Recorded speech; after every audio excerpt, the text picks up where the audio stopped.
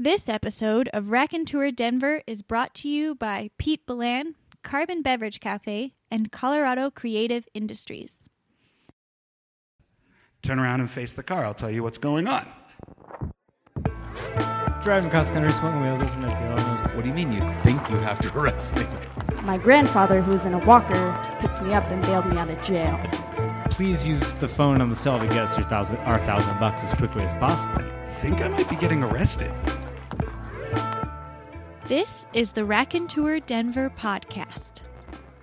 Raconteur Denver is a bi-monthly storytelling event produced by Amber Blaze and me, David Reinhardt. Hi, I'm Amber Blaze. Raconteur events take place live at venues around Denver, Colorado. Each night, a theme is chosen and 3 curated storytellers share their tales. In addition to the 3 chosen raconteurs, audience members have an opportunity to sign up and tell their own stories. All of these stories are told without any written notes, with each storyteller living in the moment with the audience. See the full schedule of upcoming Raconteur events and listen to other episodes at raconteurdenver.com. This Raconteur event took place on January 10th at the Ooby Sabooby Room under the Thin Man in Denver. Our topic this evening was arrested.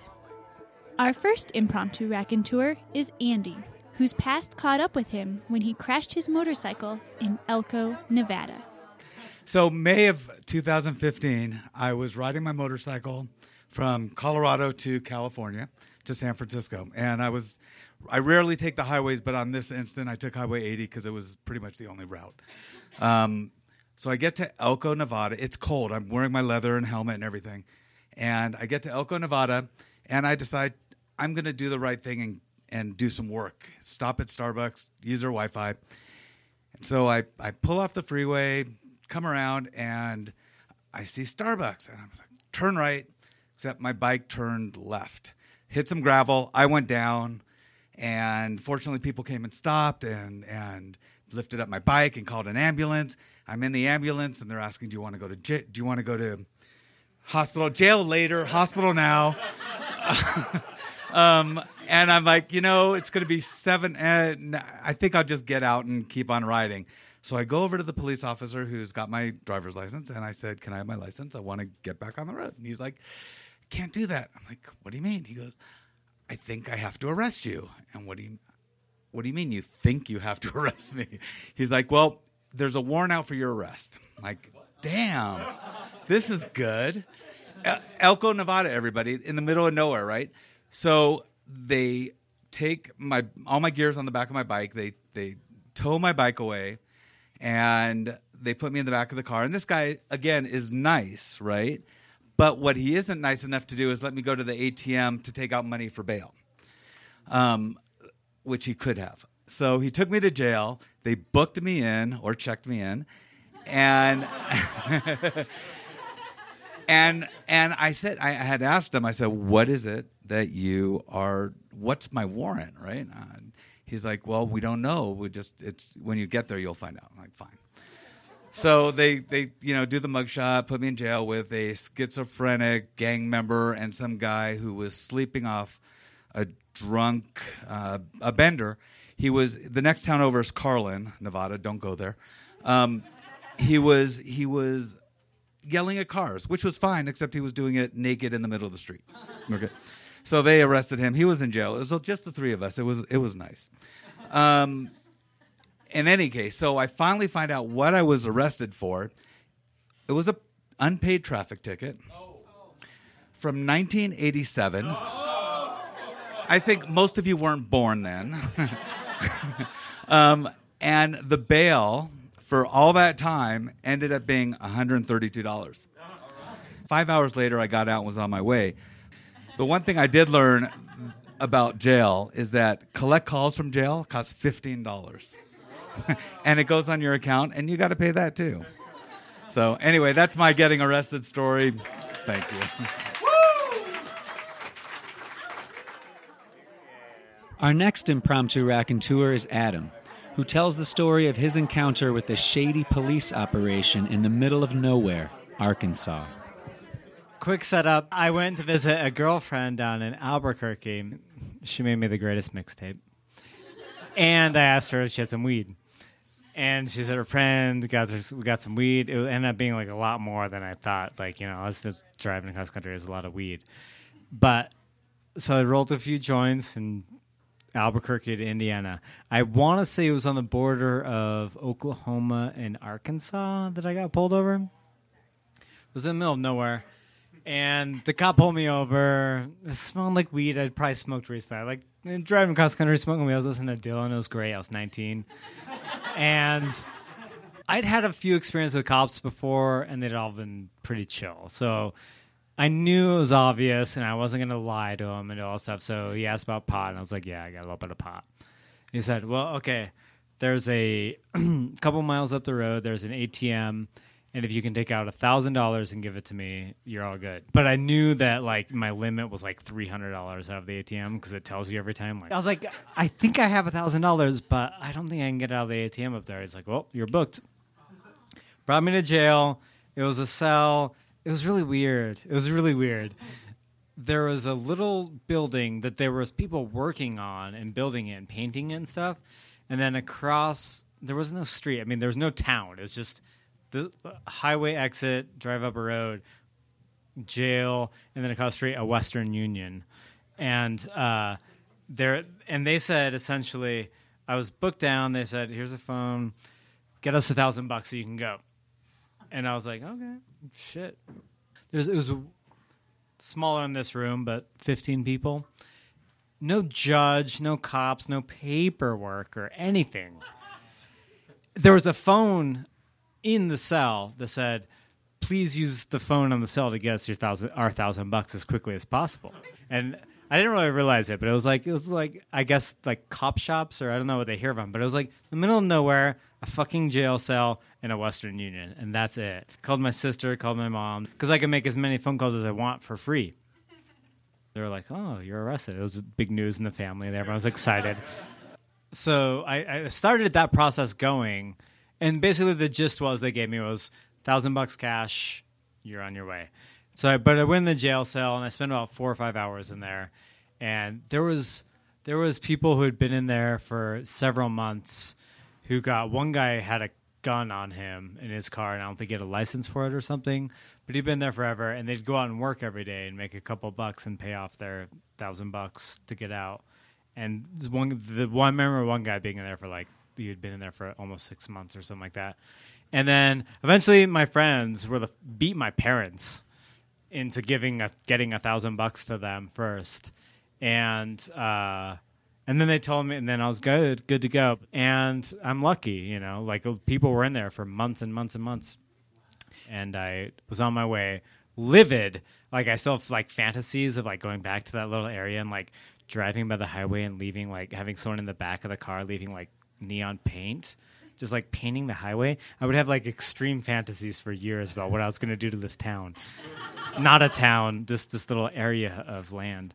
I was only in jail 5-6 hours. On my way, reached under my seat, big bag of fucking weed still there. Rolled a joint, crossed the border, got to Indiana.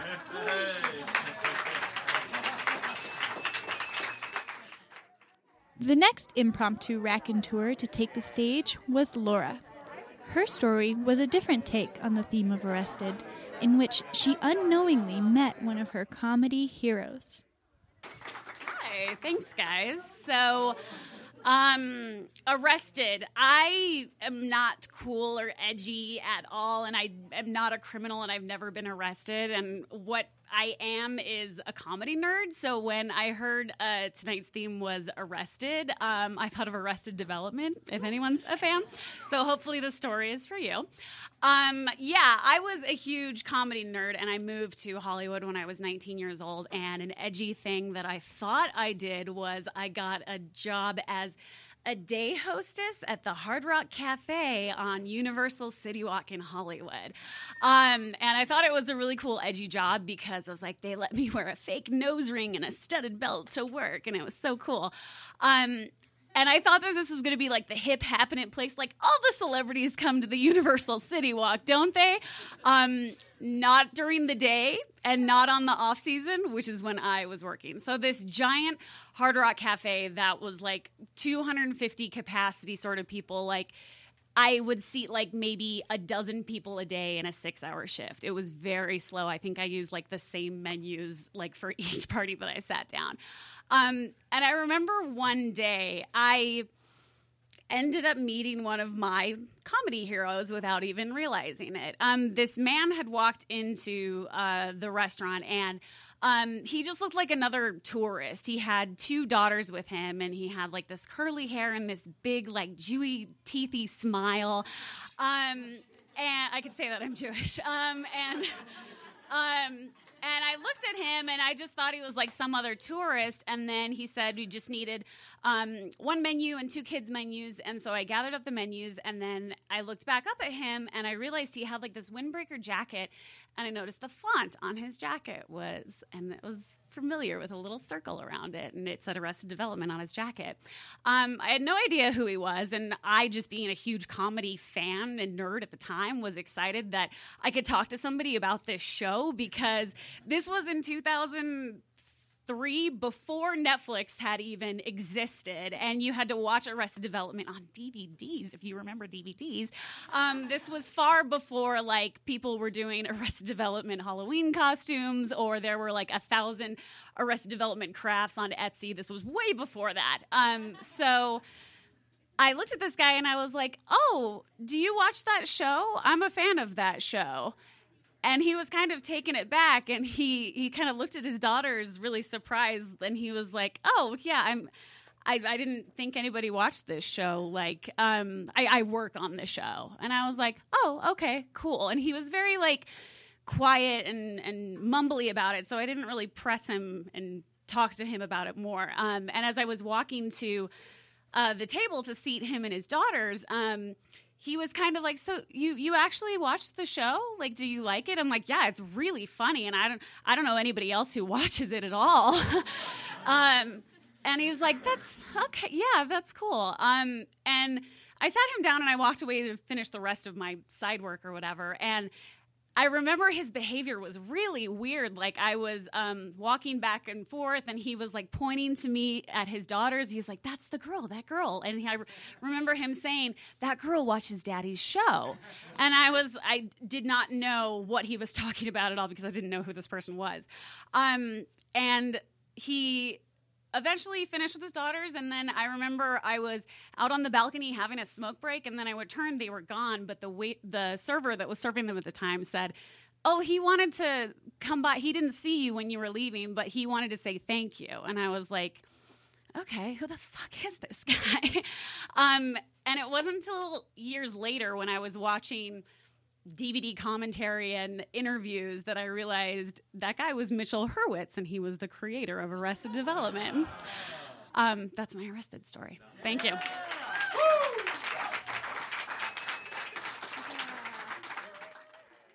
And then Kayanne took the stage with the story of her moment of arrestment, an epiphany in a time of despair that led her to life-changing self-acceptance.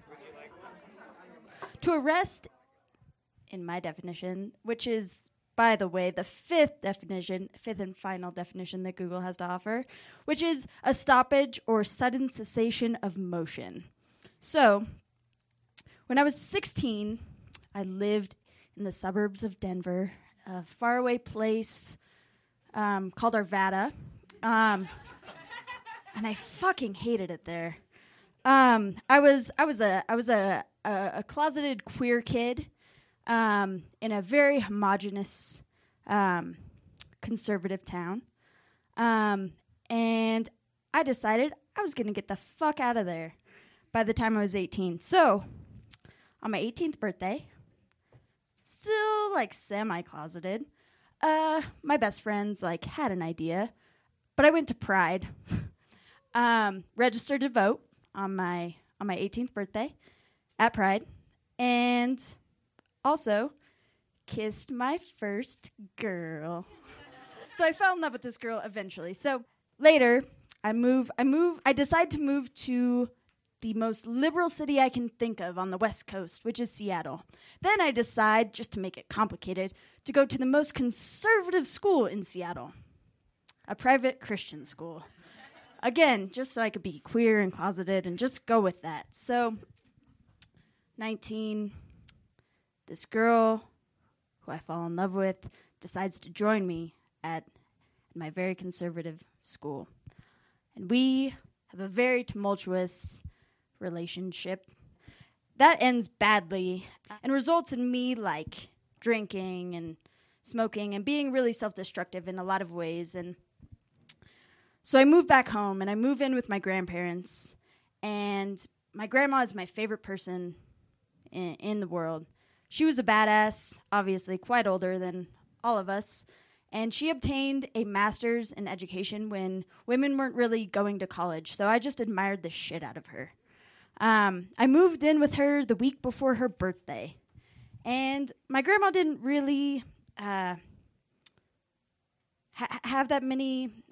she had lots of high hopes for me, but she didn't expect that much. My grandma loved cards, though. Really, really loved cards. And the day before her birthday, my cousin was like, let's go to a party in Boulder, which is never a good idea, by the way. Like, never go to a party in Boulder.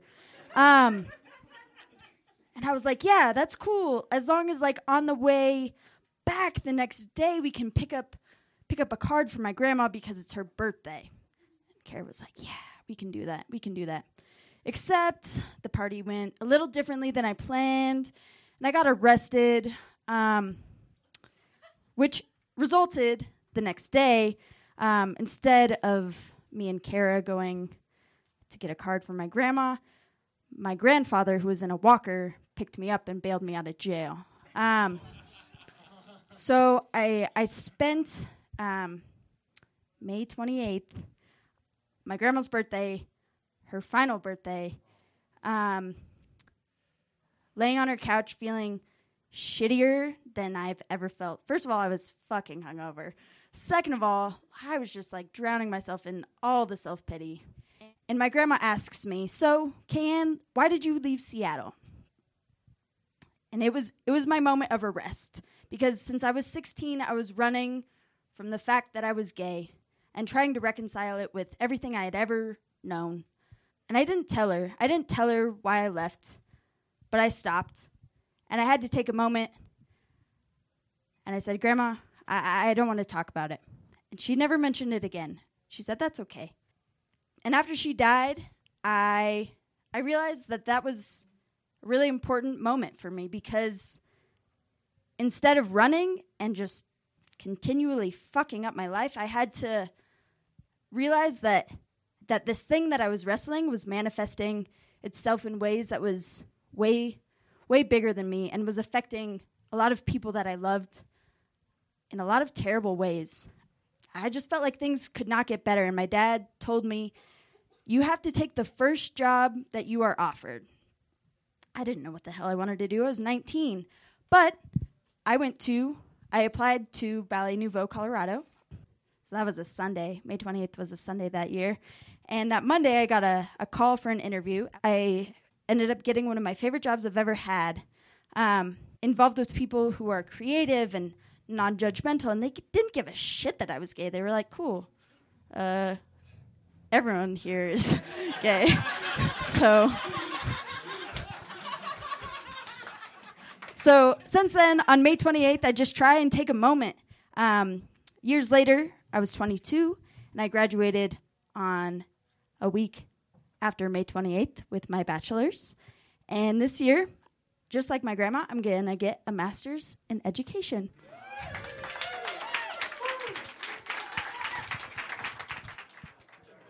Finally, Dan wound up this round of Impromptu Raconteurs with his story of an unfortunate encounter with the law after a blissful Yom Kippur in the mountains. So who here knows what Yom Kippur is? Most of you.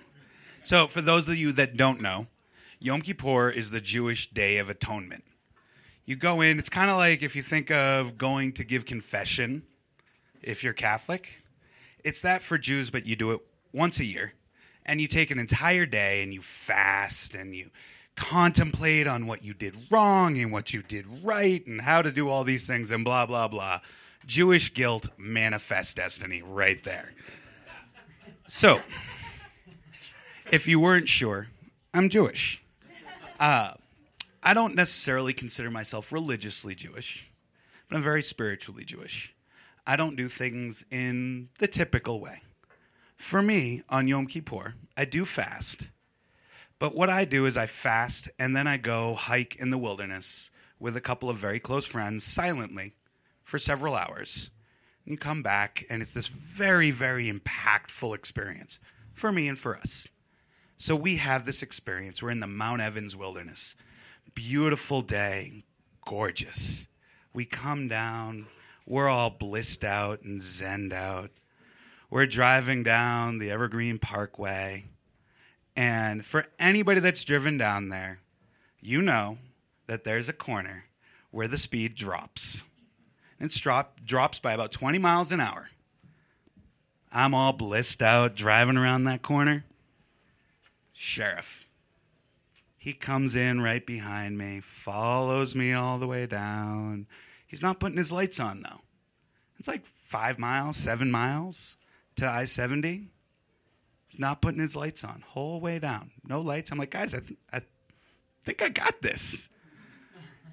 I'm at the lights as you get onto the highway. And if you get on the highway, I don't know if this is actually true, but I've always said that if you get on the highway, they don't have jurisdiction there. That's state there. We're good to go, right? We hit those lights. The lights go on, pulls me over. All right, okay. I've been through this a few times. I may or may not have gotten a couple of speeding tickets in my time. So I'm like, okay. Hands at 10 and 2. I got my registration out. Ah, shit. I had just gotten back from Turkey. I have a brand new car. New tags at home. Old tags in the window. Or temp tags in the window. Okay. Officer comes up. Good afternoon, officer. Sorry, I was going a little fast there. Here's my registration. By the way, I apologize. I have the tags at home. The new ones are right there. Let me pull up my insurance. Very pleasant. Everything's good. He goes back. He's gone for a while. Like, a while. Good solid 30 minutes. I'm like, guys, what the hell is going on? See another cop car scream up. I'm like, guys, I think I might be getting arrested. Like, because anybody that's been around kind of knows that if a second cop car comes up to a traffic stop, you're probably getting arrested. So, comes up to the window. Can you step out of the car, please? Officer, can you tell me what's going on? Step out of the car and I'll tell you what's going on. I could fight it, but that's never going to turn out well. Go to the back of the car. Officer, can you tell me what's going on? Turn around and face the car. I'll tell you what's going on. All right, like I don't really have a choice, but okay. Turn around, slap the cuffs on. So what's going on? Apparently you have an unpaid ticket. Just wait. Officer, I pay my tickets. Like, I've gotten enough of these. I pay them. Like, there's no way. Throws me in the back of the vehicle. Go through the whole thing. Get booked. The best part about booking for me was while I'm fasting for Yom Kippur, legally, they have to offer you a meal. They can't just offer it to you. They have to give it to you. So here I am fasting.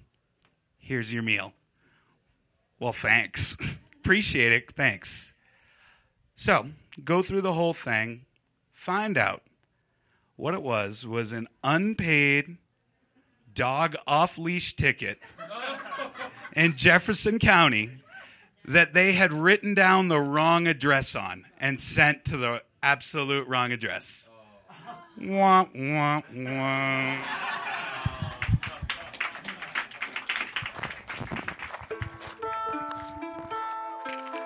Thank you for listening to this episode of Raconteur Denver. If you enjoyed these stories and live in Denver, join us at Spangalang Brewery on March 7th for our next Raconteur event with the topic of nicknames. Here's a reminder to head to raconteurdenver.com, where you can find upcoming events, speaker bios, podcasts, and more. The music for this episode was created by Kevin Larkin. You can find more streaming on SoundCloud at Amateur Astronomy. And of course, we would like to thank our sponsors, Pete Beland, Carbon Beverage Cafe, and Colorado Creative Industries.